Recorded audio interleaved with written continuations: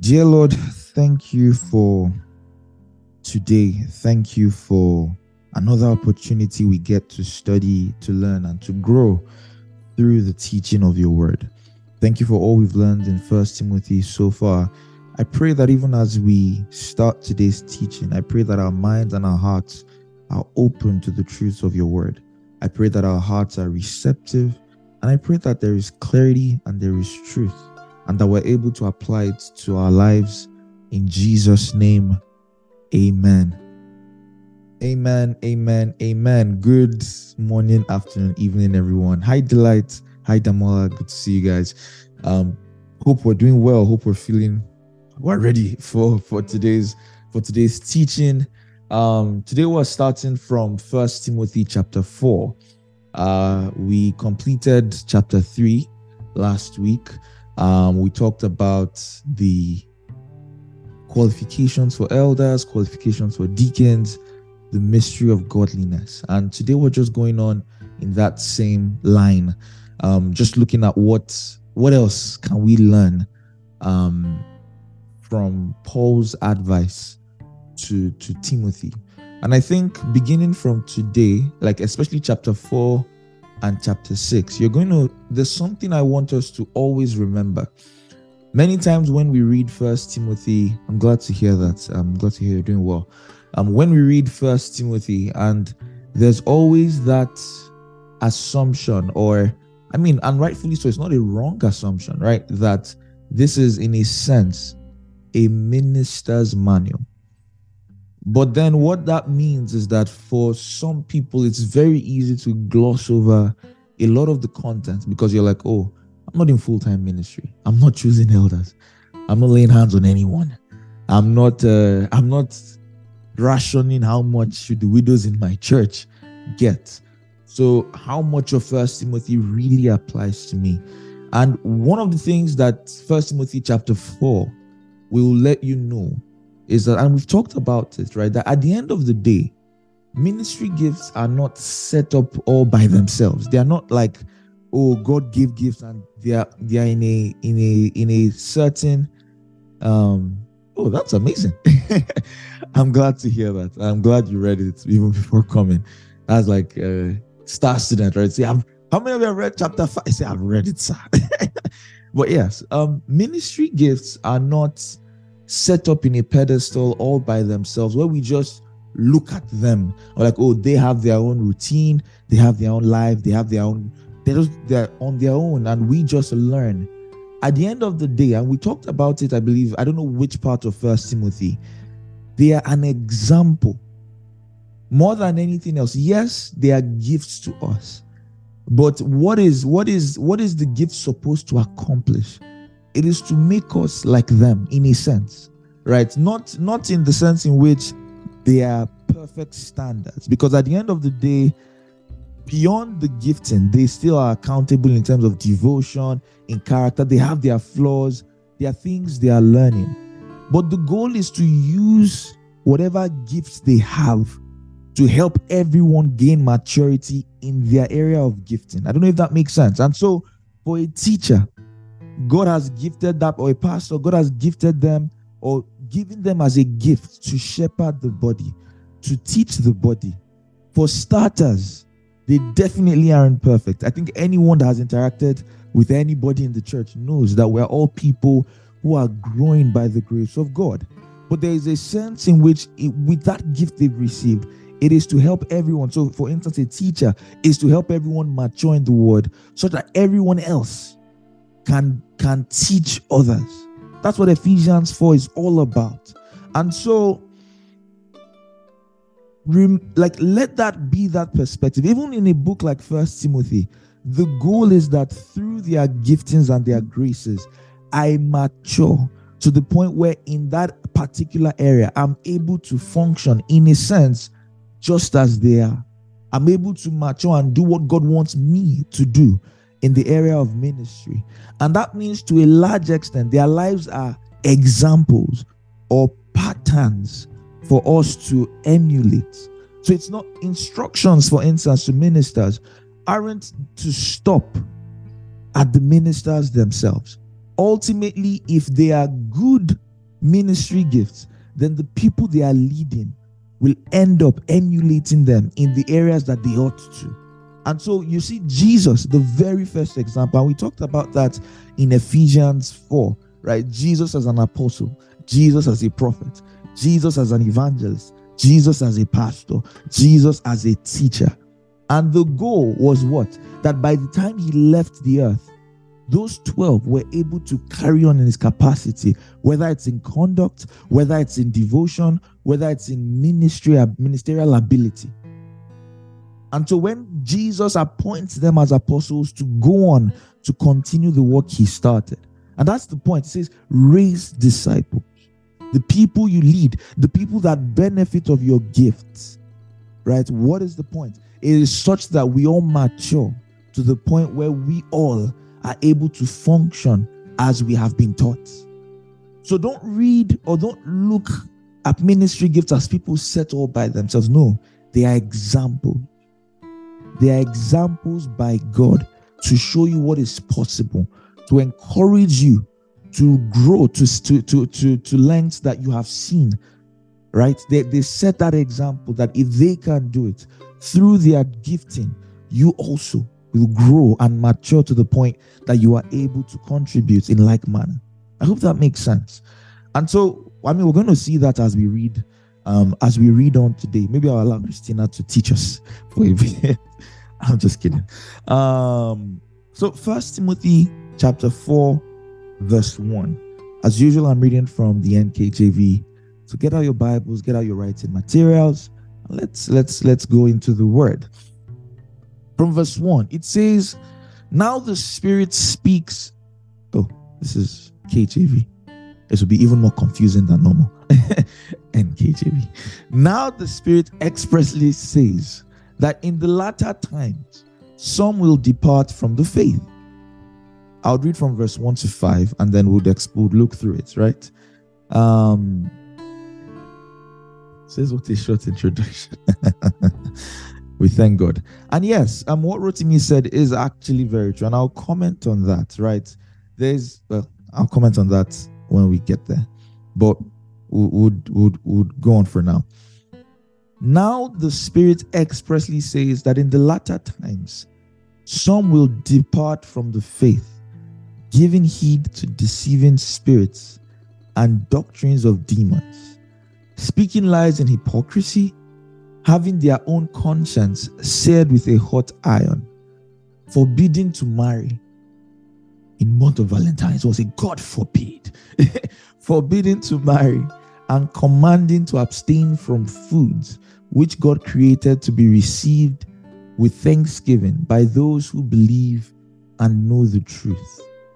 For every creature of God is good, and nothing is to be refused if it is received with thanksgiving, for it is sanctified by the word of God and by prayer. All right?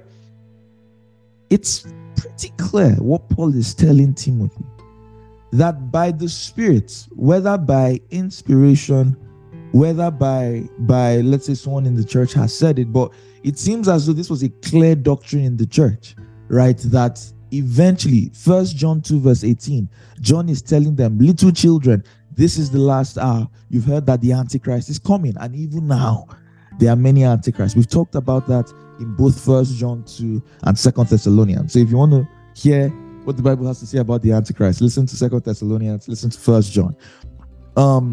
The same thing in 2 Thessalonians 2. There was that realization that in the church, towards the end, post the resurrection, there has been and there would continue to be people whose hearts grow cold, people who live, in a sense, the faith. And I'm going to talk about that. I'm going to talk about that. But before we go into departing from the faith, what causes it? What causes it? I want you to pay attention to the description of the people Paul says some will depart from the faith. It says they gave heed, they listened to deceiving spirits, or what the King James calls seducing spirits, and the doctrines of demons. Just by reading in context, the word seducing just means to mislead, to deceive, to be an imposter. It simply means to lead someone astray. So like Pastor would always joke about, a seducing spirit is not a spirit that causes you to cheat on your wife or to cheat on your husband. A seducing spirit or a deceiving spirit is a spirit that leads you away from the truths of God's word. Same thing with the doctrines of demons. It's about teaching. The first description of these people is not that they sinned. Think about that. When he talks about the kind of people that departed from the faith, it's not that they committed adultery. Say, oh my God, in the last days many will depart. Not necessarily. It's not that they lied. What happened? They gave in to false teachings. They gave into, which makes sense, because if the faith, as we see all through the epistles, refers to teachings and trainings that we've gone through that ground us in our Christian convictions, then a departure from that would be to take on false doctrines. It says they will take on teachings, of course, influenced by demonic origins. Not only that, it says they would speak lies in hypocrisy. But what else is a description of them? Their consciences have been damaged. And this is a very, very, very scary reality. It means that it's the word to, when it says they've been seared with a hot iron, it means literally to be unsensitive. Like you in a physical human body, that the nerves are dead. So even if you touch it, if you smack it, they can't feel anything there. And that's what Paul uses to describe their consciences, that it is no longer responsive to God. What theologians will call the hardness of heart or reprobacy, right? And remember, if you think about all we've talked about so far, you know that conscience is a very, very vital part of Christianity. In 1 Timothy 1:5, it says, well, what's the purpose of you can turn your Bibles there. 1 Timothy 1:5, when it talks about to make sure people are not teaching fables and endless genealogies, it says the purpose of the commandment is what? Love from a pure heart, from a good conscience, and from sincere faith. Same thing in 1 Timothy 1:19. Having faith and a good conscience, which some have rejected. Same thing in the qualifications for deacons in 1 Timothy 3:9. 1 Timothy 3:9. Holding the mystery of the faith with a pure conscience.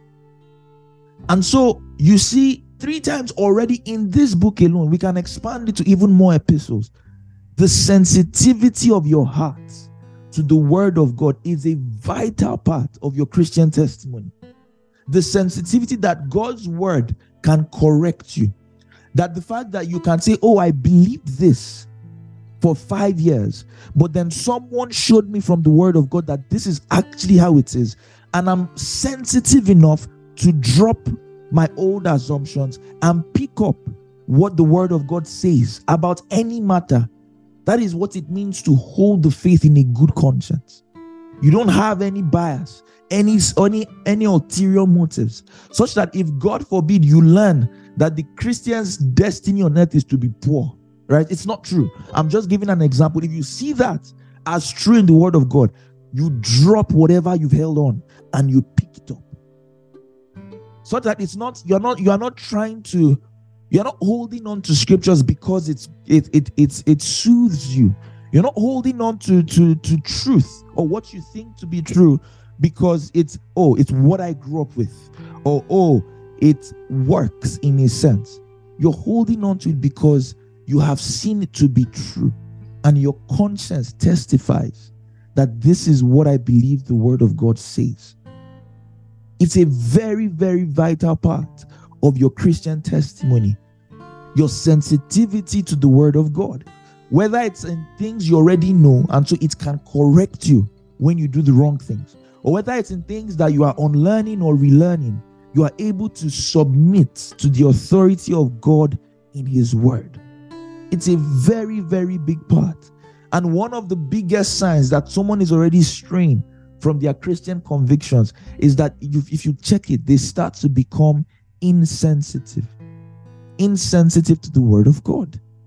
And let's say there's an area of life, their actions are not in line with Christianity. You reach out and you correct, and you don't see changes. You don't see changes. Or let's say from a doctrinal perspective, you try to, this is not what the word of God says. And you see more a stubbornness or a desire to protect their conviction. Why? Maybe because of their reputation. Maybe because there's an age gap, right? You're like, how will I be learning from a kid? I have been a Christian longer than you have been alive. It is not you that will tell me what the Bible says. That's wrong.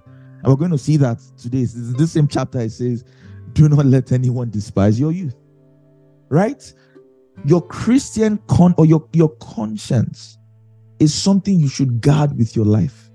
Make sure that at no point is the word of God difficult to embrace, difficult to apply.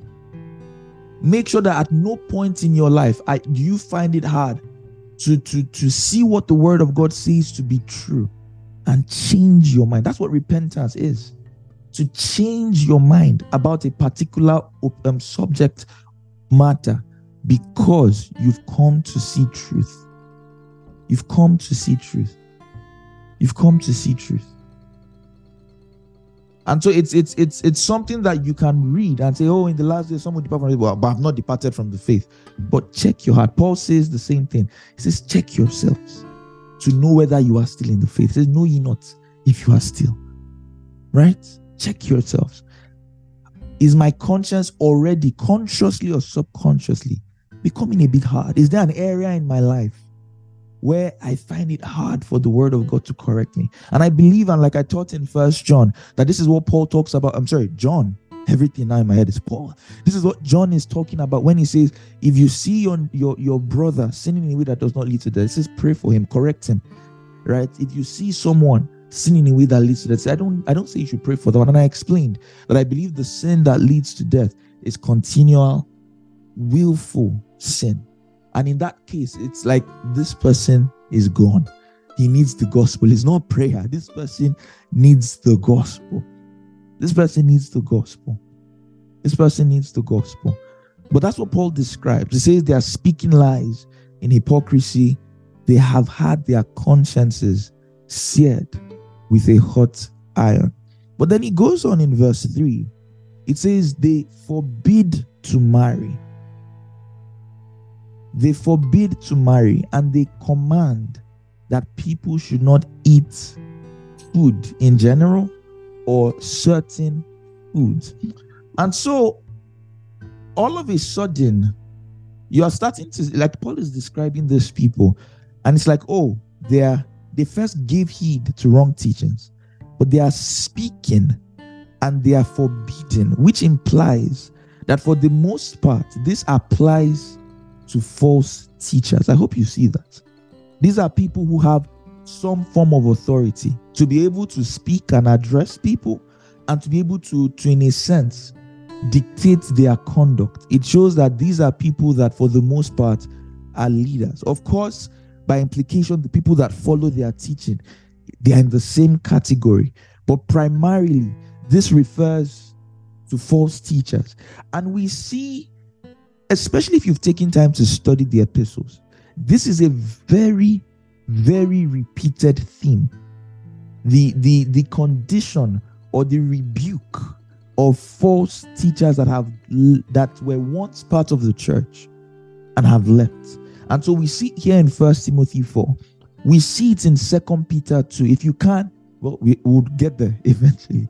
Before Buki would drag me, we're going to get back there. We started and we did not finish. We'll get back there. But 2 Peter 2, the entire chapter is about these kinds of people. Even if you just read verse 1, it says what? There are false prophets, and even as there were false prophets among the people, talking about the Old Testament, there would be false teachers among you that would secretly bring in destructive heresies, denying the Lord who bought them, and will bring upon themselves swift destruction. And then verse 2, many would follow their destructive way. So Paul is saying the same thing, that because of it would start from the influence of false teachers who identified perhaps at one point with the church, and then all of a sudden start to teach heresies. And we see glimpses like that even in Christianity on a global level today. We see certain groups that claim to identify as Christians, but you check their theology and this is nothing short of heresy. To say Jesus and the devil are brothers in a certain context, and the goal of God is to make all of us like God, to have our own plan. It's rubbish. To say that God has only accounted for a certain small select number of people to be saved. It's heresy. It's heresy. It's not the doctrine of Christ. It's not the doctrine of Christ. The same thing in 1 John. Right? Paul says he describes someone say something. Okay. John describes the same kind of people where it says that they went out from amongst us. Right? But they were not part of us. 1 John 2 verse 19. Let's go there. For if they were with us, they would have stayed. But them leaving shows that they were not. 1 John 2:19. It says, they went out from us, but they were not of us. For if they had been of us, they would have continued with us. But they went out that it may be manifest that none of them were of us. Again, talking about these kinds of teachers. The same thing Jude emphasizes, that every Christian community, every Christian should guard against false teachers and false teachings. Let's go back to verse 3. And Delight, I'll still get back to what you raised, and like I said, we'll still go back to verse 1, depart from the faith. So if we don't talk about it, please remind me. Just put it into that. You didn't go back to that. It says, what else are they going to teach that is doctrines of demons? It says they're going to forbid people from getting married, and they're going to say they shouldn't eat food, or they shouldn't eat certain kinds of food. So this both refers to selective eating, and if possibly fastings of some sort. I want you to, it's right there. Think about that. And I want you to think about what that would look like in today's world. How would you, as a false teacher, meaning you identify as a messenger of Christ, but you're actually leading people astray, what would you say if you want to try and forbid people from marrying?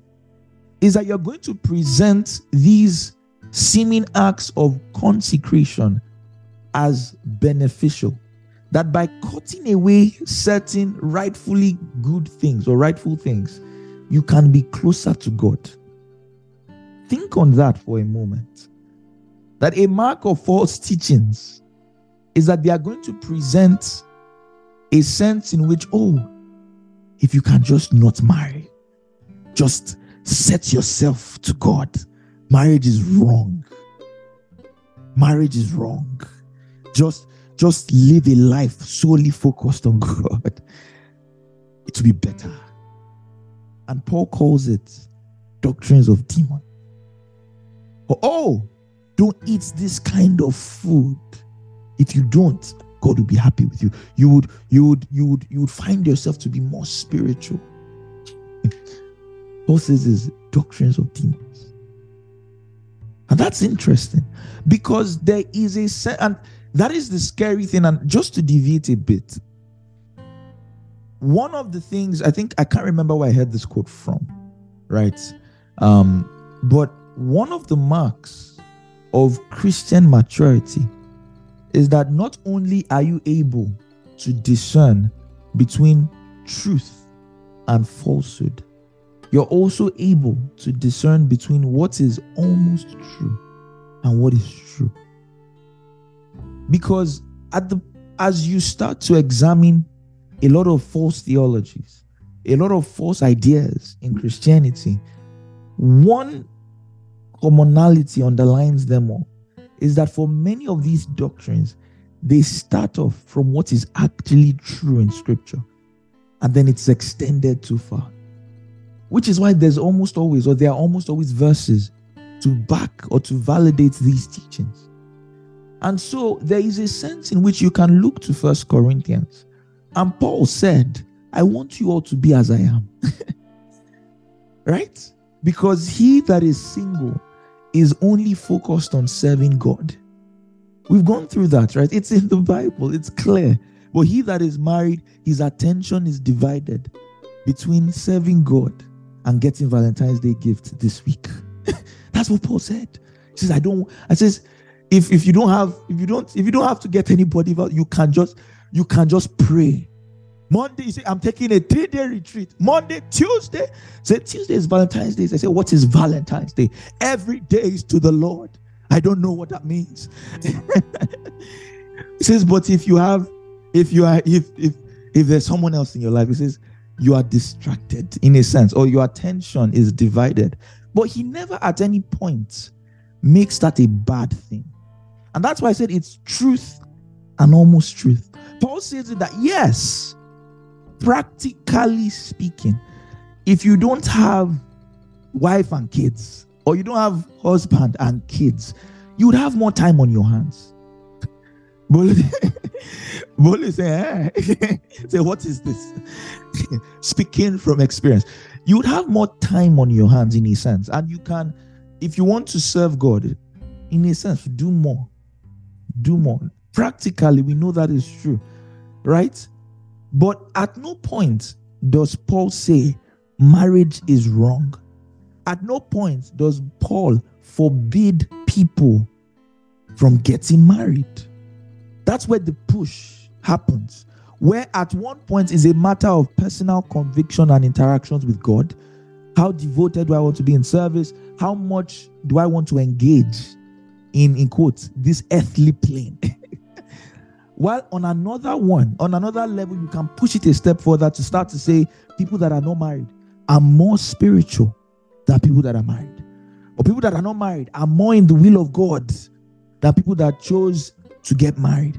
People that are not married or chose not to get married, or single people in quotes, are more full of God, more in the will of God. Once you start to make it a matter of Christian distinction, like Paul says, you've given in to deceiving spirits. And that's why it's deceiving, because it starts as something that you can be familiar with. No one ever just comes and imagine someone just go on in and says, I want to tell you guys today, Jesus is not the Son of God, the Bible is fake, and just lists out all these things. It will be harder for you to listen to such a person. But if the person starts by saying, oh, I believe Jesus is the Son of God, he says, but let's explain what that means. You start with something that is true, and then you start to twist. You stretch the truth. You extend it.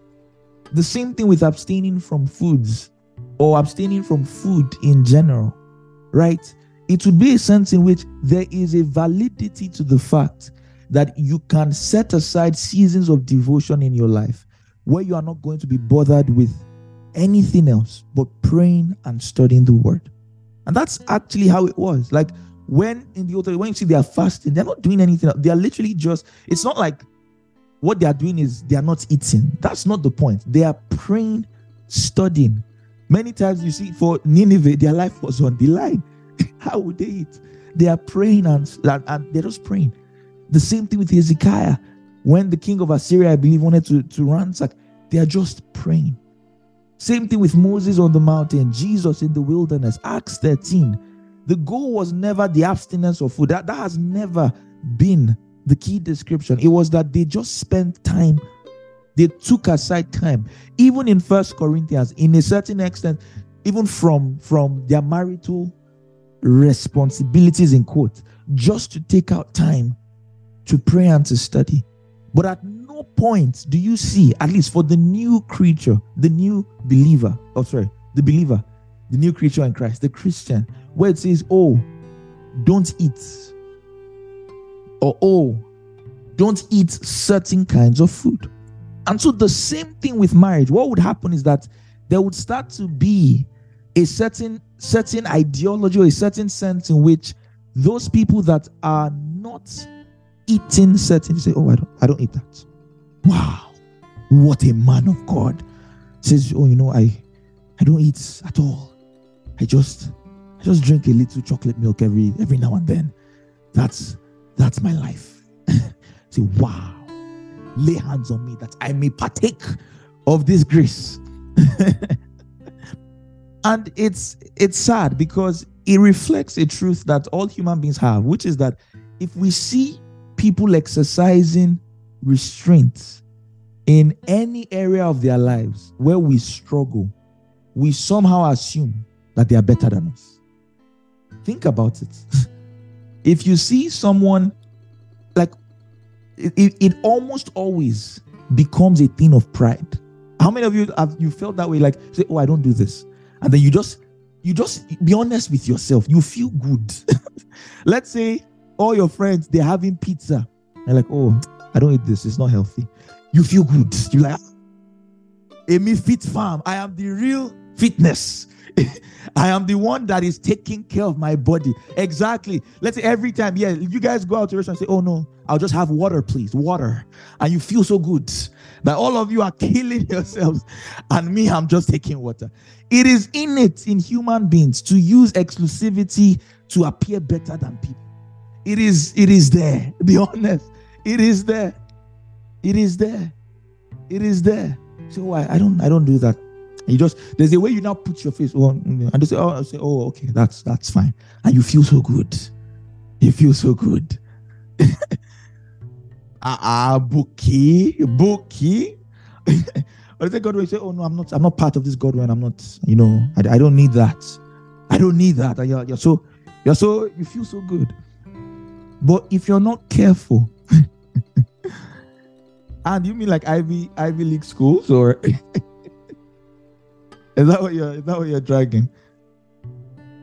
Okay, but if you're not careful, you can push, especially the moment you start to wield certain forms of authority, you can wrongly equate abstinence, exclusivity with and somehow assume that is the way to grow spiritually. And what is the problem with that? It's all of a sudden, it goes back to that sinful urge we all have to want to have something to boast about. It's not just in receiving salvation that human beings find it difficult to receive the sacrifice of Christ. Even in walking in salvation, we struggle. And that's the very reason why, let's say, if you've not prayed, you start to feel like you are less of a Christian. Not because of a reality, there's a sense in which your convictions wane, you become more susceptible to temptation, but just even before the devil even has to do anything, in your own mind, you already feel like, I've not prayed this 2 days. So am I sure I can still do the same things I did? Because subconsciously, you've even attached your spiritual vibrancy to your efforts. And it's tricky because it's a fine line with understanding the benefits and the requirements of spiritual devotion and depending on your efforts in devotion to sustain your spiritual identity. Those are two very different things, but it's very easy to move from one camp to the other. Very easy. Human beings, we want to have something to boast about. In Christ, outside Christ, we want. And so you're in a group of Christians. It's like, our church, we enjoyed our time of fasting, and then all of a sudden you say, you all have finished. It is well. Us, we're still going till August. We're still going to August, and everybody like, wow. Say, yes, so we thank God. That's what you say. We thank God. If at that moment you don't check it, it's pride, it's works. What? So them, they are not growing because you are fasting to August. They've stopped growing. You are the one that has grown past them. Say, I say, well, we're going to be praying for the next 2 hours. And I remember I remember when I got to the US. So we're going to have a prayer meeting. And then I got there and everyone was sharing prayer. And I think in like 15 to 30 minutes we're done. I say, what is this, Lord? I say, if you know where we are coming from, this is merely opening prayer. This is merely, you have not said anything. Say, no tongues, no sweat. What is this?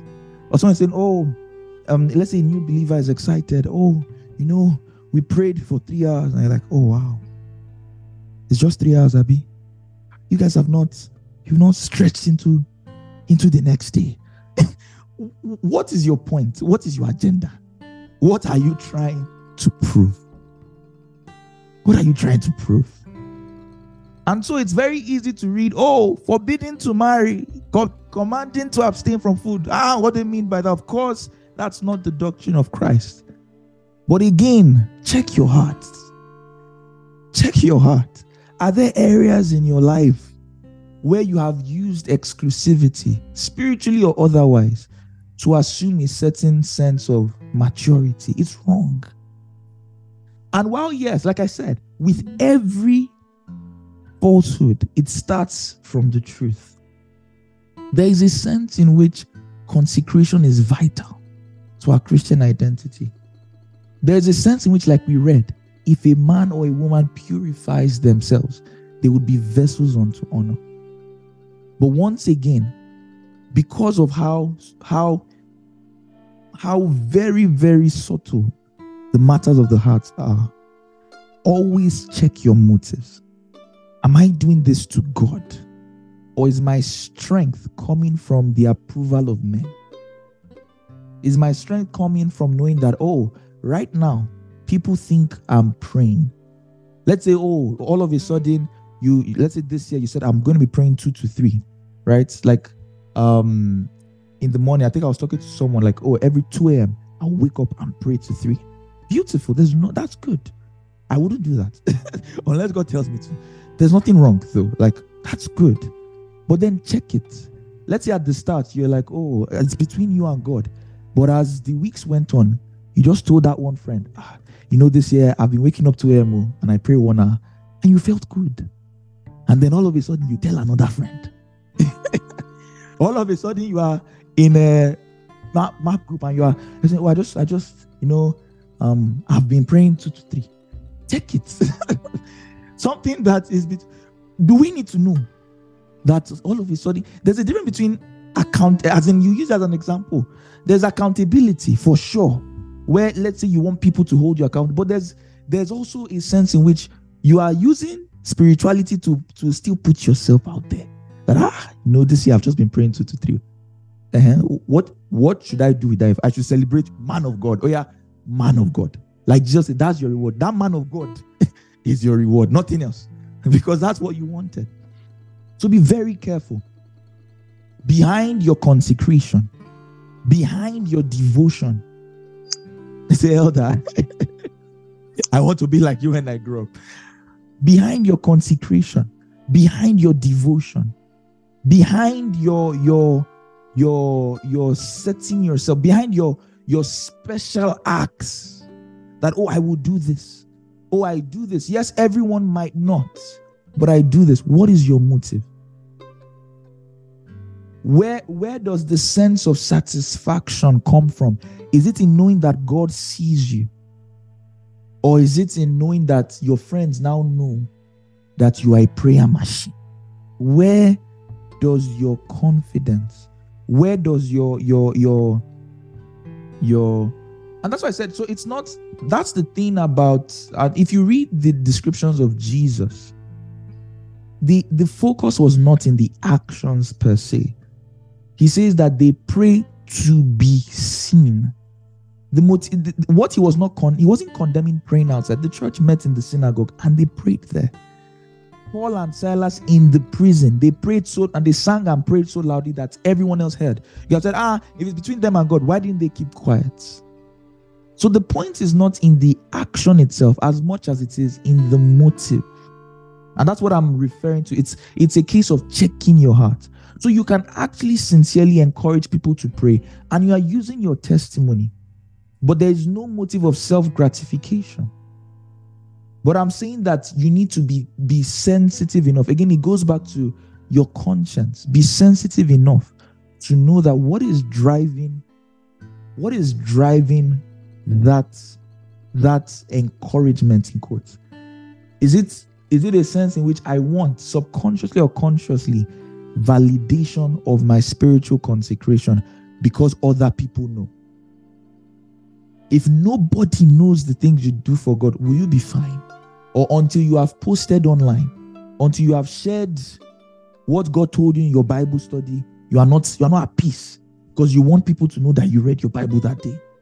It's a thing of motive. Again, someone else might say every day I would share tips or I would share lessons from my Bible study, but it's because they genuinely want people to be blessed. For another person, it's so that they can take a picture of their Bible with a coffee, with coffee beside it and a filter and say, wow, mornings with Jesus are awesome. Check your heart. That's all I'm saying. It's not necessarily first. It's from the heart. It starts from the, as an aesthetic. It starts from the heart. It starts from the heart. Why do you do the things you do? Where is your strength coming from? When you miss a day of prayer, how do you respond? That's a good way of knowing how works-based you still are. How do you respond? Do you go back to God and trust for strength, or do you somehow internalize it, blame yourself, and all of it before the devil has even done anything, you are the one saying that you have strayed farther away from God than you should. Calm down. Calm down. Calm down. Same thing with false teachings. That's why they are forbidden to marry. It presents a view of spirituality that not everyone would have. It's just they just want to form clique. They want to have my guys and I. Human beings love exclusivity. We say, the billionaires gang, the millionaires group. Until you've done this and this, you don't have access to our circle. That's the same thing. Oh, don't marry. Oh, don't eat this. Oh, don't eat.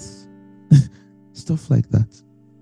And on this eating matter, especially because Christianity came out of a culture, the Jewish culture, where out of devotion to God, certain foods were actually not allowed.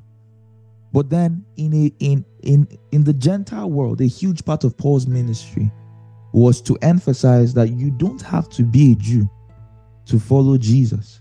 But there were still teachers that would want to come into these communities and in the name of gathering crowds or seeming more spiritual, teach as requirements for Christians abstinence from certain kinds of food. And that's what Paul is specifically addressing, that no, God made everything. Every creature is good, including the ones that were banned in Leviticus. Right? Every creature is good. Those creatures are for the Jews. Again, it was given to certain people at a certain point in time, and it was more to teach than anything else. The word Torah literally means instruction. It was to teach them. Maybe one of these days, I think in Romans, we'll probably get there. Everything is Romans. But it says every creature is good, and nothing is to be refused if it is received with thanksgiving. It says, for it is sanctified by the word of God and prayer. So it's just describing that don't let these guys, through their harder requirements, right? Once something seems hard, we feel it's more original, more genuine. It is no. That's not how it is. That's not how it is. That's not how it is. And so back to verse 1, where it says, the Spirit expressly says that in the latter times, some will depart from the faith. That's a clear two things. Number one, it means that there's an assumption that they were in the faith. But in what sense? It means at the very least, they identified with the church and they at least publicly professed to believe the teachings of the church. And it's one of the things I want you to keep in mind. We've talked about it a bit in James, in John. We talked about it at length in John. We talked about it in Hebrews as well. That there is many times, if not every time, the authors of the New Testament do not go about investigating or assuming the genuineness of the salvation of a person. Right? They can encourage you to check your heart. They can tell by certain actions that will probably say, oh, excommunicate this brother so that he may be received back, having repented. They can say, oh, if a person walks in willful continual sin, something is wrong somewhere. But there was a genuine positive expectation that everyone who identified with the church is saved until proven otherwise. Does that make sense? And so, when, for instance, you read 1 John and it says they went out from among us, because they were not amongst us. Up until the point they left, they had gotten baptized. These people had been baptized, meaning they had made a public profession of Christ. They were probably attending the services. And so in that sense, when Paul is writing to believers, he includes them among. But once it gets to that point, they're like, they want to start their own movement, and they leave. John says that they were not part of us. That if they were, they would have stayed. But the fact that they left, it proves that they were not really part of us.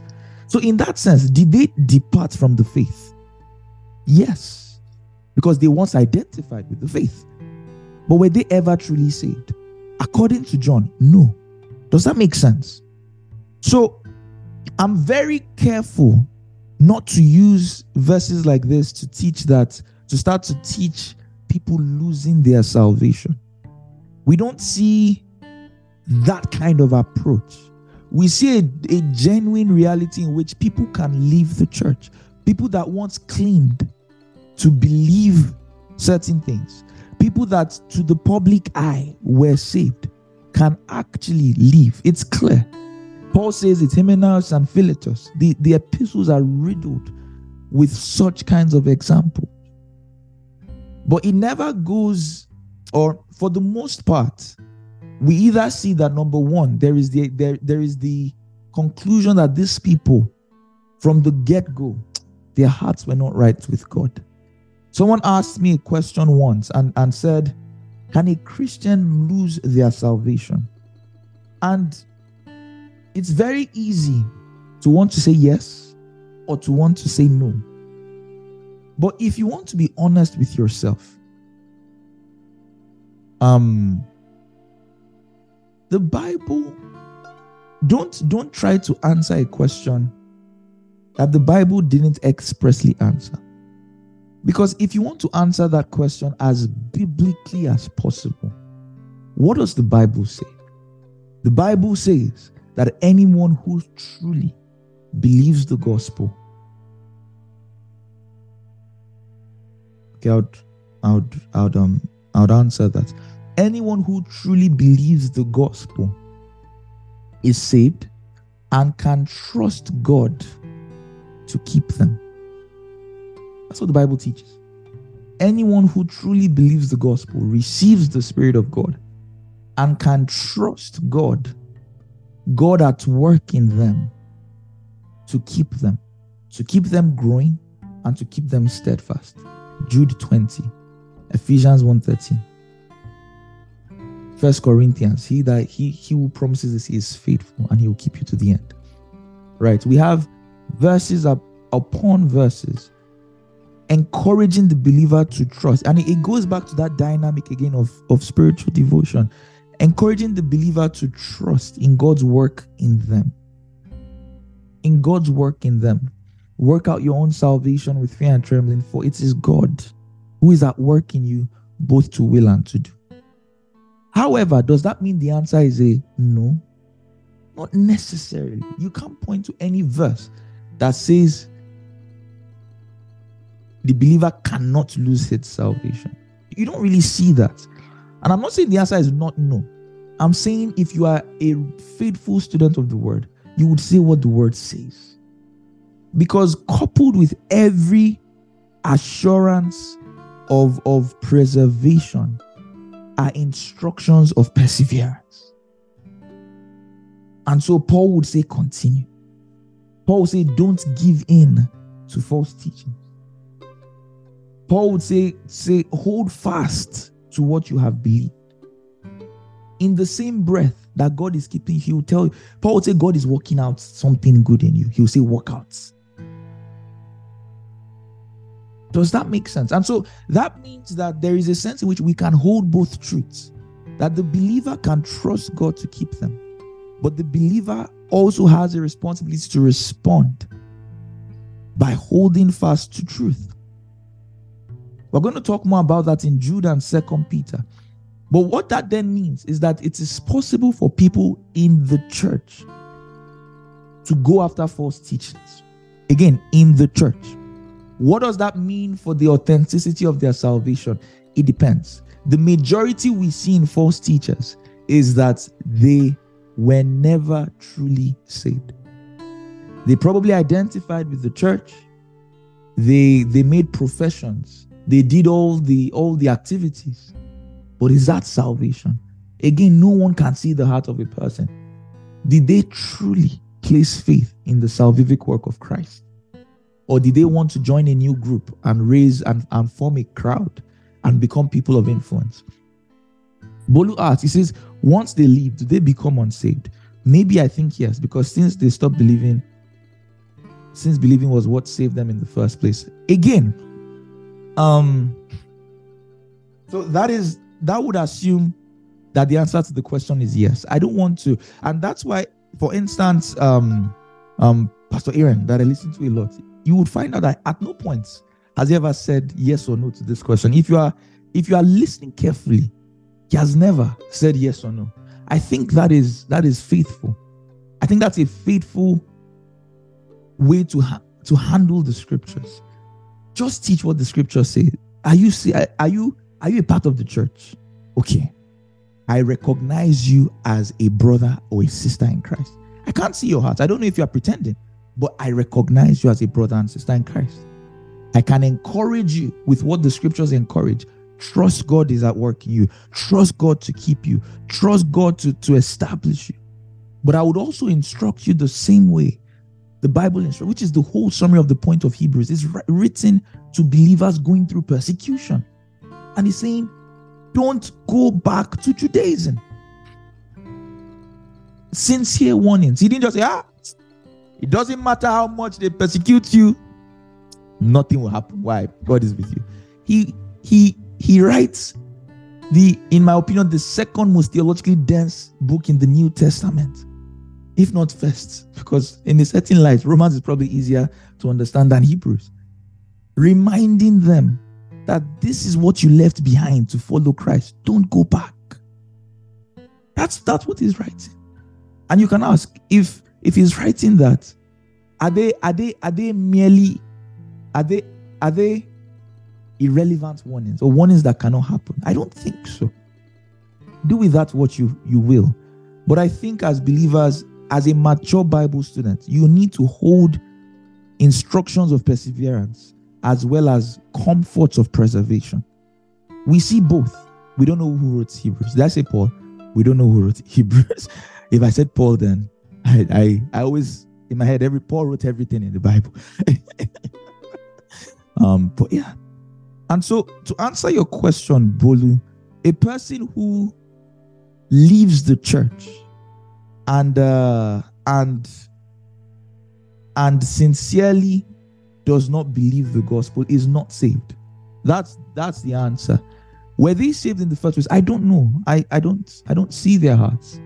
Can someone who genuinely placed faith in the word of God and in the gospel come to a point where they stop believing? It seems as though the apostles, even though they don't directly say yes or no, they shall tell you, be careful. And I don't think they're empty warnings.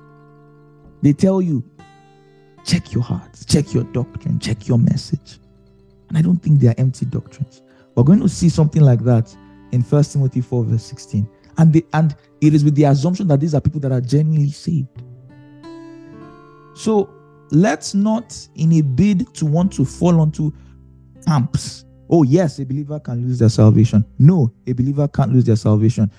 And when you check it, the more and more I listen to debates, the more and more I read opposing sides of theological views. The reason why these things happen, if you ask the person that says, oh, can a believer lose their salvation? I say no. What would they use to defend? They'll quote scriptures upon scriptures of preservation. If you ask someone who believes a believer can lose their salvation, how do you defend this? They will quote scriptures upon scriptures of warnings.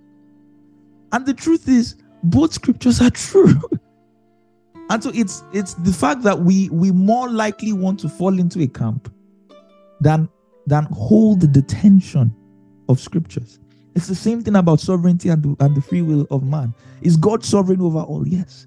Does man have free will? I believe it's clearly seen in scripture. How do we reconcile that? We'll learn about it in Romans.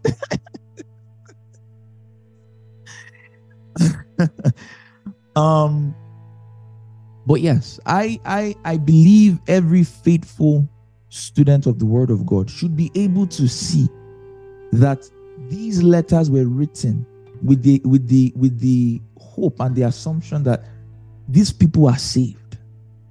That these people are saved. But then the warnings are not any less real, any less valid. Does that make sense? So before you fall into a yes or no camp, hold scriptures for what scriptures say. Am I saved?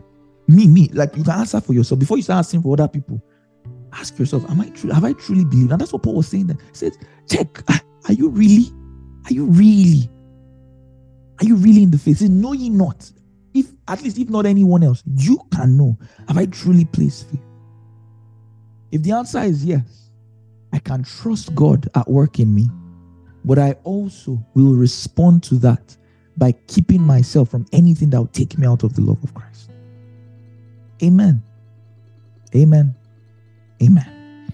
All right, so that's what he means. So when he says some will depart from the faith, he's simply saying that there will be people in your church, in your Christian community, that would reject or start to teach things that are not. They'll reject the true teachings of Christ, or they would embrace teachings that are not compatible with the gospel of Christ. That's what he's saying. And we see that every day.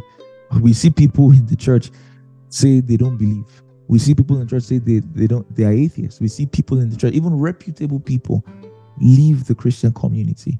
Were they truly saved? I don't know. I don't know. All I know is, for myself, I check myself. For others, I comfort with the assurance of salvation, and I encourage and I warn with the instructions of perseverance. That's what Paul does. That's what the writer of Hebrews does. That's what Peter does. Amen. Amen. Amen. All right. Verse 6. If you instruct the brethren in these things that we've talked about, warning people from all these things we've talked about, you will be a good minister of Jesus Christ, nourished in the words of faith and of the good doctrine which you have carefully followed. You would be a good minister of Christ, nourished in the words of faith and of the doctrine which you have carefully followed. So what is the mark of a good minister? Number one, they teach or remind God's people of God's ideals. We're going to see, it says that in last days they will gather to themselves, people with them, because they have itching ears. They will gather to themselves teachers who will tell them what they want to hear. The mark of a good minister is that they do not teach simply what people want to hear. They teach what people need to hear. Jesus did not care. He could have, if Jesus was chasing numbers, in those 3 years, he would have been king of Jerusalem. Think about that. And with his kingship, he could have made Christianity the official, in quotes, or whatever he was teaching, the official religion of the land. Couldn't he? But that was not the way. It was not, if he was going to do that, he would have had to keep giving them bread.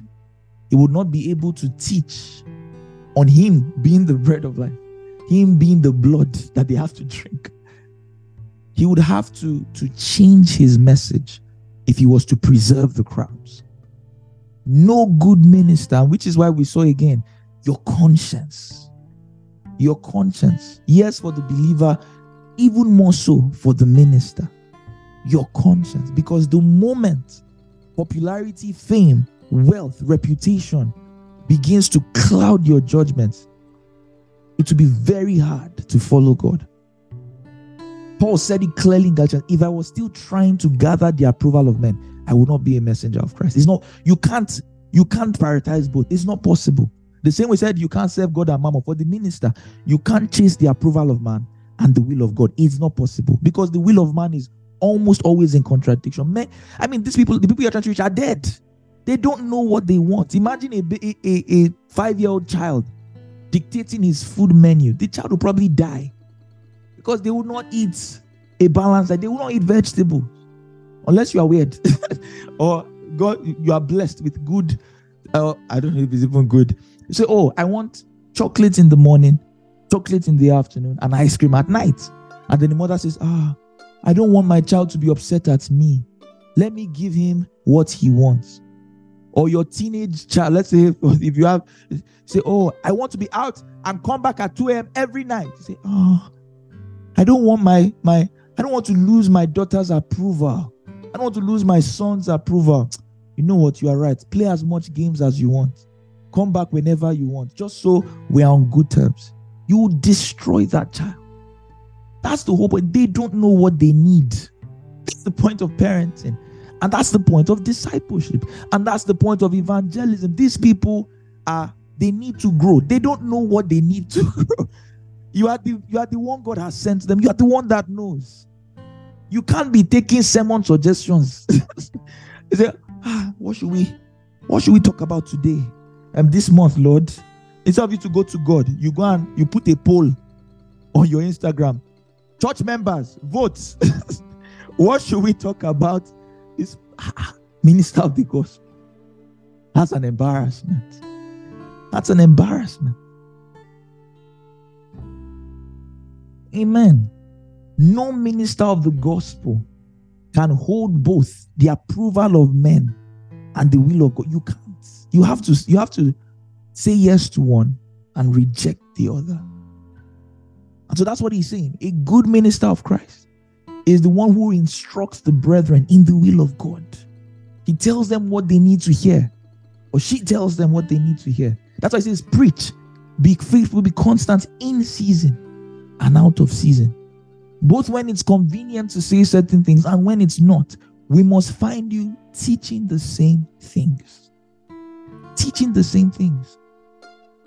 Amen. Not only that, it says, nourished in the words of faith and of the good doctrine that you have carefully followed. So as the minister is faithful to teaching the truths of God's word, he finds out that those same truths only become stronger and stronger in his or her heart. And that's the beautiful thing about ministry, is that even though you are pouring out to people, you are being refreshed yourself. We saw that last time when Paul was describing the deacons, 1 Timothy 3 verse 13, that just because they have served well, they've obtained for themselves a good standing and great boldness in the faith. There is a boldness, there is a deepening of your convictions that comes from holding fast and teaching the truth of God. If anything, after all I've said, I cannot tomorrow want to act. I'll say, you are the one. Are you not the one that told these people yesterday? Do you get? It nourishes you. By encouraging people in God's word, you yourself, you are more grounded.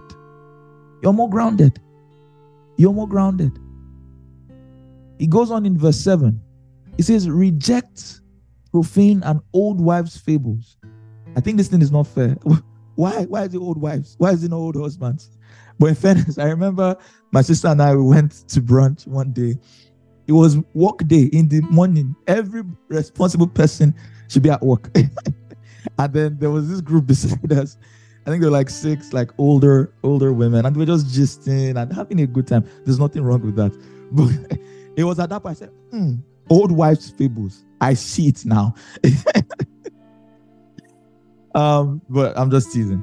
But it, sorry. Okay. Yes. It says, reject profane and old wives' tales. I don't like that. I actually don't like it. I'm too Gen Z. Pretty much irrelevant discussions. Discussions. And exercise yourself towards godliness. For bodily exercise profits little, but godliness is profitable for all things, having promise of the life that now is and of that which is to come. So let's look at that. Again, talking to a minister. But like I said, you're going to learn eventually that these are things that also apply to you. By seeing Timothy exercise himself towards godliness, rejecting unnecessary conversations, I also learned to do the same thing. I also learned to do this. Refuse all these unnecessary conversations. Refuse conversations that it's just gist. It does nothing for your Christian testimony. Say, hey, wow. And he's, no. It makes no sense. He says, ignore it. Same thing in 2 Timothy 2 verse 16. Shun profane and idle babblings, because they would increase to more ungodliness. It doesn't benefit you. And it just means be intentional about what you're listening to. Be intentional about the information that stimulates you. Are you just looking for gist? Or do you actually want to grow? Right? And that's why he contrasts it. Reject this. Exercise towards this. Exercise, or read your Bible. Stay in the Word. Pray, meditate, evangelize, teach people. Exercise yourself towards godliness. And I love the fact that he uses the word exercise. And in the next verse, he compares it to bodily exercise. I like that, because when you think about the analogy of bodily exercise, what does it show? Ask anyone who bodily exercises. Number one, there is a sense of intentionality, meaning you have to decide to exercise. You don't say, I just exercise. Say, how do you exercise? My body it just happens. You are a joker.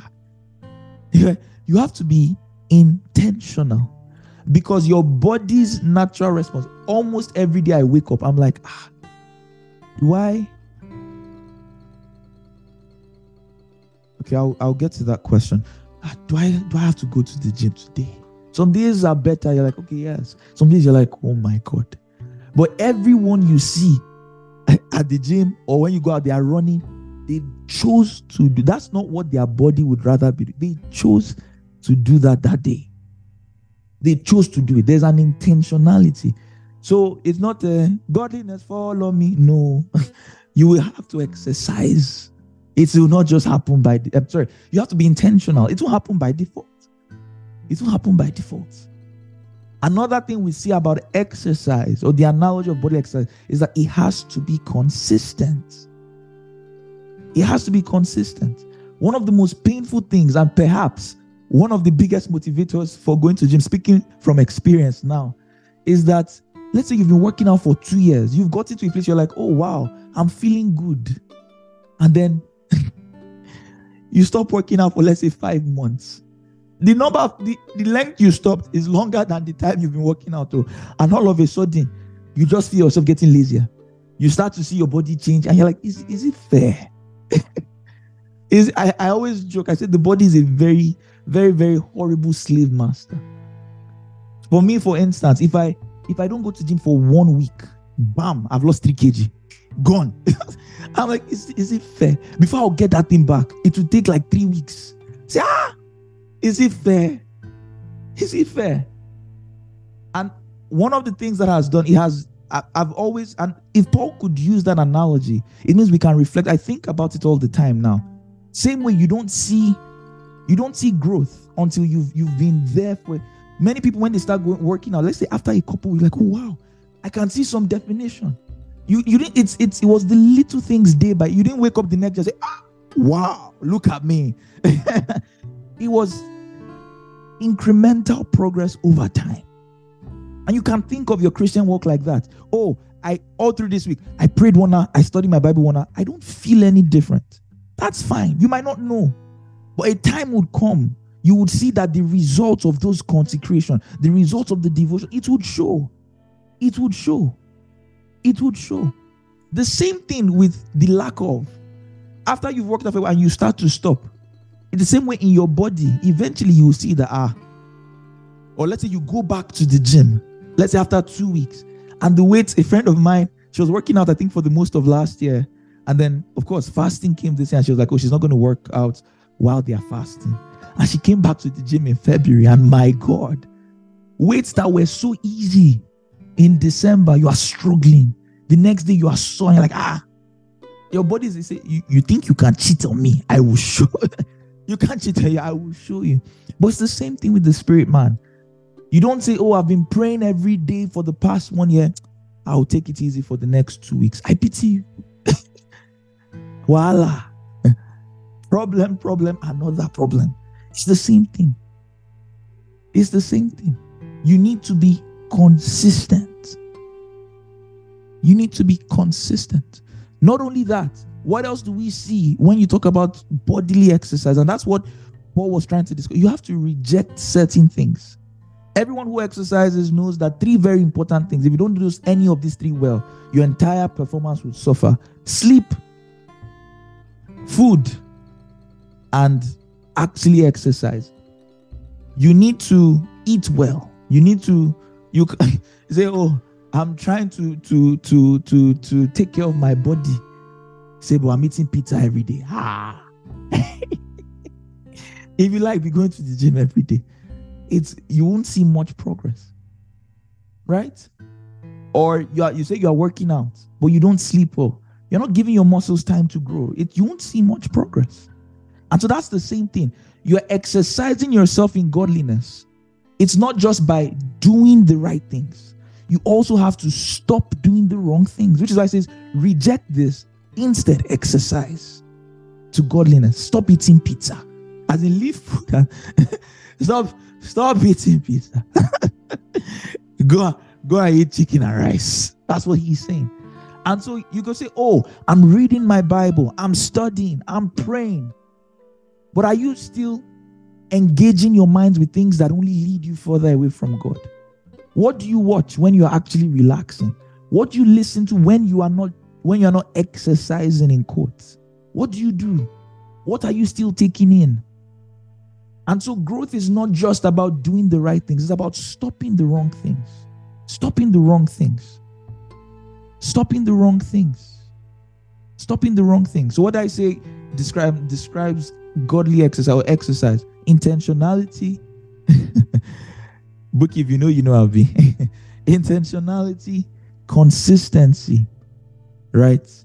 And I don't know how to, in my note, I just said rejecting unhealthy things. Whatever one word you want to use to describe that. But that's the point, that it's not always going to be convenient. It's not always going to be comfortable. It's not every time it's convenient to pray, that it's convenient to study, that it's convenient to do the right things. Even Charity, I saw your hand out. If you have a question, you can either put in chat or remind me when I take the questions. Even Jesus, it wasn't convenient when it was time to die, but you do it anyways. You do it anyways. You do it anyways. And just like bodily exercise, you see the progress over time. And that's what we're going to see in 1 Timothy 4:15. I don't think we're going to get there. I have over budgeted, but you get the point. And that's why he uses the description in verse 18, that bodily exercise profits little. People think about it like they read that and think it's bad. I'm like, no, that's not what he's saying. He's using the example of bodily exercise to teach on something even more beneficial, spiritual exercise. That's all he's doing. So he's saying, yes, it's good, and we see the profit of bodily exercise. But there is a greater exercise. There's another kind of gym you can attend. There's another kind of workout routine you can follow, and that's spiritual. And he says it's profitable, and I want you to pay attention to what he's saying. It's profitable for all things. So how does bodily exercise profit little in contrast to godliness? Number one, bodily exercise only profits your body. However, Spiritual exercise, it profits every area of your life. If you can exercise yourself to God, you would see the result in everything, in your friendships, in your marriage, in the way you act, even at work, in the way you view money, in your dressing. Do you get, like, the application of godliness spans the entirety of your life, in the things you say, in the things you do, in the things you think about. However, bodily exercise, the benefits are only seen in your body. That's what he's saying. He's not saying it's bad or say work out. Go to say, you say emoji. You need to start working. This is your tummy. The bodily exercise profited little. You're not serious. That little, go and profit. Go and profit it. Not only that, what's the other contrast? He says, having a promise of the life that now is and of that which is to come. So the first is what? In scope.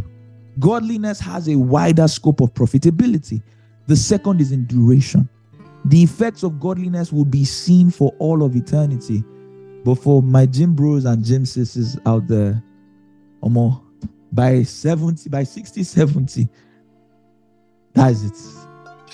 By 80, by 90, pata, even if your body is still in great shape till you die, after you die, that's it. It's glorified body. And I don't know if we need to work out.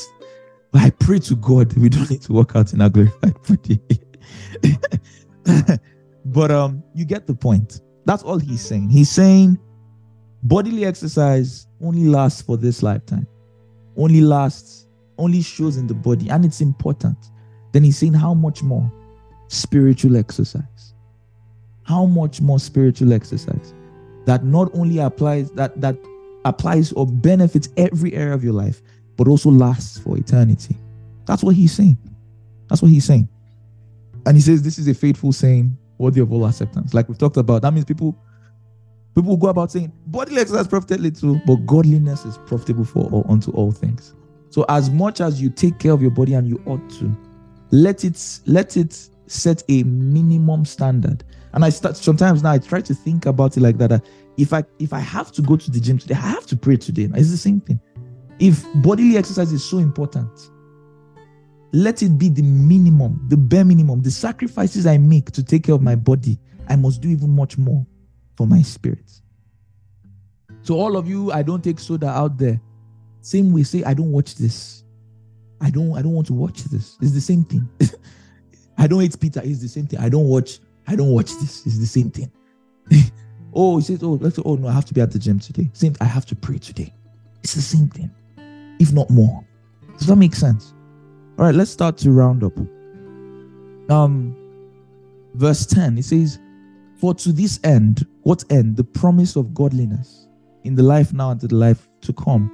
We both labor and suffer reproach.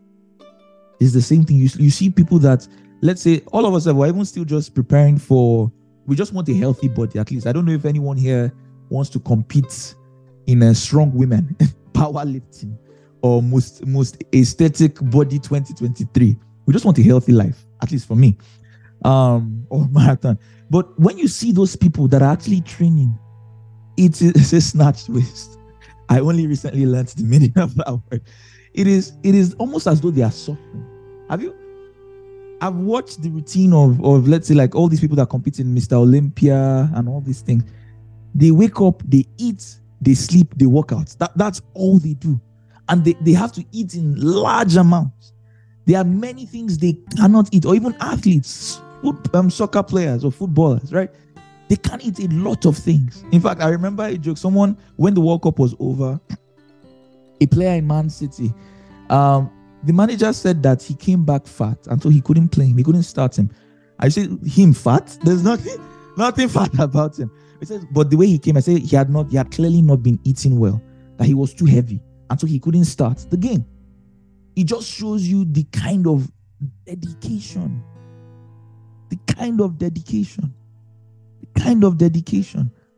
Look at Cristiano Ronaldo playing at 39, 38. If you see his routine, this guy will go ice bath. He would he only eating broccoli, rice, chicken.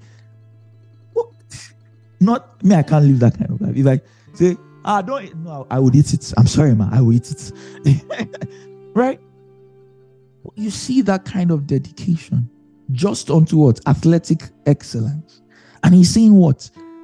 Paul says, it is for the same godly excellence that we also labor and suffer, because we trust in the living God, who is the Savior of all men, especially all those who believe. Before I get there, and I'll round up on this before I take questions and then we call it a day.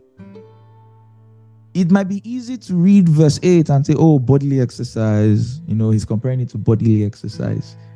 But again, applying it to your life, what I want you to take from today and think about is that what Paul is saying is that anything in the natural that you can commit to is proof that you can be a strong Christian.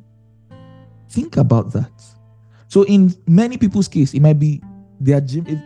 If you stand before God, all God will have to do is bring about the way you took care of your body. He says, you didn't do this, you didn't do that, even when it was hard, even in the face of peer pressure. You were consistent at the gym. You have no excuse for a failing devotional life. But for some of you, maybe it's not gym. Maybe gym, God still needs to work on your heart. Like delight is skincare. You spent money morning and night. The sun must not touch your face if Olay sunscreen SPF 50 has not touched it yet. You notice a slight blemish, you are worked up. All of you say, I need to do this, I need to do this, I need to do this, I need to do this. Not only that, the same way it says, by this time you also ought to be teachers. It applies to this. You can now help people develop their routines as well. God will tell you that your dedication to your skin only shows that it was possible to be dedicated to your spirit. It will stand against you in judgment. That's what I'm trying to say. So don't let it just be bodily exercise. What the message there is that anything says a lifestyle. Anything you can do consistently, intentionally, and sacrifice for is proof that you can do the same for God. And so it's a thing of priority. It's a thing of priority where you start to realize that nothing else demands greater dedication, greater intentionality, greater consistency, greater sacrifice than the state of my spirit. For some, it's school. Then they must study every night. They don't miss. They read for their exams. They do this, they do that. They do tutorials. Again, that's the same thing. You would notice that even in every area of physical endeavor, whatever you're excellent at, you just find an urge to teach people. It should be the same with the spirit. Or career, excellent, outstanding review, but you have a failing spiritual life. Your career would stand against you in judgment. That's what he's saying. So again, check your life. Is there any area that I have so invested in? Let it motivate me to do even much more for the state of my spirit, for the state of my walk with God. For the state of my walk with God. And he says it what? Because we trust in the living God, who is the Savior of all men. So Jesus died for all men. And says specifically or especially for those who believe. And so there's a sense in which the sacrifice of Christ is poured out for all, but it's only effective in those who have received it. He says these things command and teach. These things command and teach. These things command and teach. So it's not just Paul is writing to Timothy, but Paul is saying everything I'm telling you, teach others too. That's why I started by saying that ministry gifts, and like I think was it Rotimi that said it. Yes, there are things that are peculiar to them. There are certain demands of consecration because of the position of authority and responsibility they have. But the goal is that their lives are an example to follow. So Paul will say, imitate me as I imitate Christ. He'll say, the writer of Hebrews, follow through faith and patience those that inherited the promise. He says, note those among you and count them worthy of honor. Emulate them. Let them be examples to you. These things command and teach. He describes ministry in verse 10 as labor. The word there is kopiao. It means to feel fatigue, to get tired. And that's it. Everyone you see who is excellent at anything, they put in the work. Do the same for your spiritual life. Put in the work. Let it be that you say, oh, it was labor. You say, how was your spiritual life? It was labor. It wasn't cruise, it was labor. I worked hard. There were times I was tired, but I kept on going.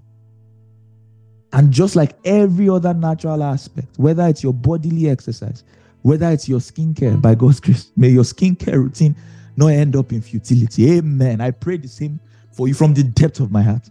Whether it's your skincare routine, whether it's your devotion, whether it's your devotion to your academics, or to your career, or to your business, or to your family.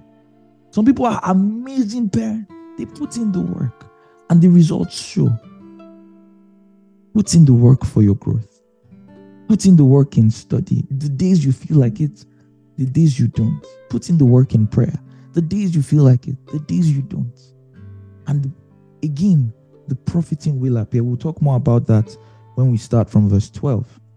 Amen, amen. I think this is a good place to pause. So now is a good time to take questions.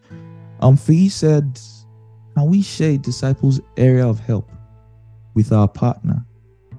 Or should this be kept away strictly? Lady D, you have partner, Albi. Do you want to ask? Again, I think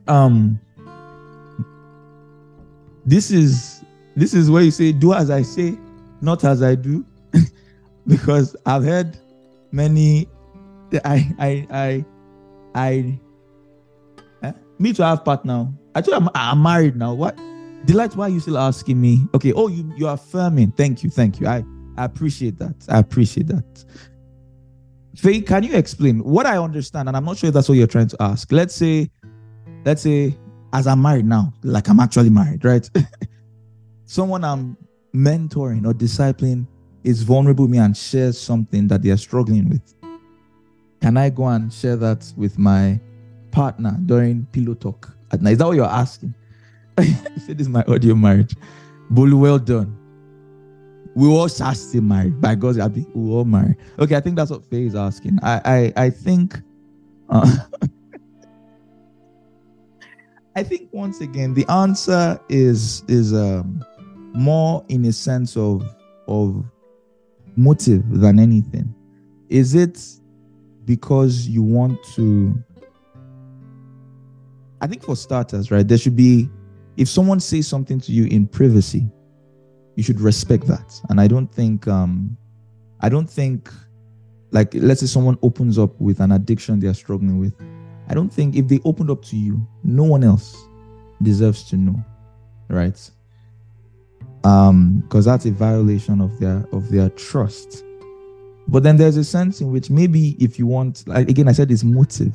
If what you're looking for is counsel, like your wife is probably, or your partner or your husband is probably someone that also is able to counsel you to a certain extent. And you can say, oh, there's someone I'm talking to that is struggling with this. What do you, if you actually don't know, not that this one, you know clearly what you should say, but let's say you actually don't know, you're like, how do you think I should go about this? That's different. You can respect the privacy of the person, but still get counsel, right? It's different from saying, this girl or this guy, they just reach out to me. Exactly. It's not, don't gist about it. They are struggling. Say, so so they are struggling. It is well. God will help all of them. That's irresponsible. That's irresponsible. If anything, respect the privacy of the person and check your heart when you are. Is it just to entertain each other, or are you presenting it as an opportunity to learn, to grow, to hear counsel? Again, it's all about the motive. But I think regardless of the motive, respecting the privacy of the person, if it is something personal, it's a very, very, very huge part of spiritual maturity. Does that answer your question?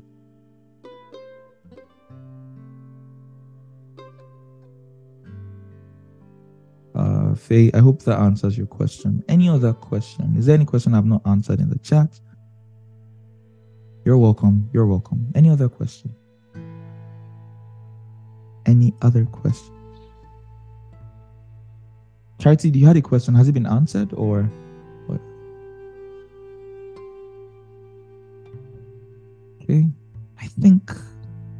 if you have any questions, you can always reach out to me, right?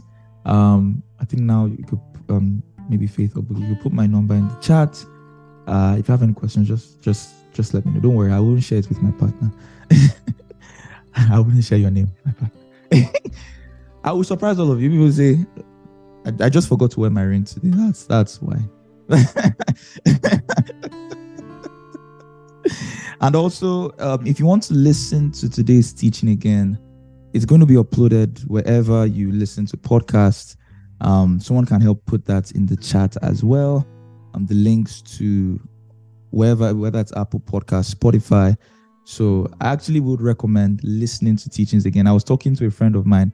That was very impressive. She was telling me about how she was listening to, I think she was in the teachings, actually, Galatians.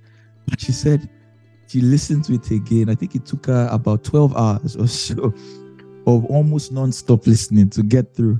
I said, wow, even I have not done that. So if you need to listen to it again, it's always available. If you know anyone that needs this,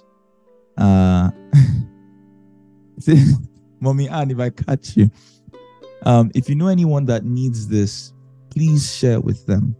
If it blesses you, share with people that also need to hear this. We've talked a lot about a lot of things actually today. So you do well to go back and just reflect.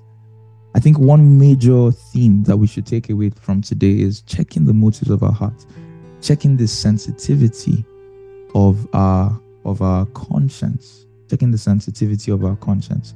All right, we'll pray and then we continue from 1 Timothy 4 verse 12 next week. Thank you, Faith. Let's pray. Dear Lord, thank you so much for your word. Thank you that every time we come back to your word, we're left with things to learn. We leave with things to reflect on, things to apply and to work on. And Lord, I pray that everything we've covered in today's teaching is established in our hearts. I pray that we're able to apply it. It will not just stop at the hearing. It will not just be that, we felt touched, we felt moved, we felt challenged, but that by your Spirit we would actually apply these truths to our lives. I pray for everyone here who is struggling with godly exercise. And I pray for strength. I pray for communities around them that would spur them up to growth. I pray for consistency and intensity in their walk with you. And I pray that as believers, we'll be those that our lives will be testaments of growth. In Jesus' name, amen, amen, amen. All right, let me share my screen. We'll take the benediction. So graciously prepared to us by Buki and I. It's like an ad. And then we call it a day. All right, feel free to unmute yourselves. Let's read together. 1, 2, go. I am a diligent student and doer of the word. I am a teacher of the word. The word is profitable for my growth. By the word, my growth, I am corrected. by the word, I am strengthened. and in the word, my spirit rejoices. Glory to God. Hallelujah. Thank you all for your time. I would see you all next week by God's grace. Happy Valentine's Day. My wife and I send our regards. Have a great week. Bye.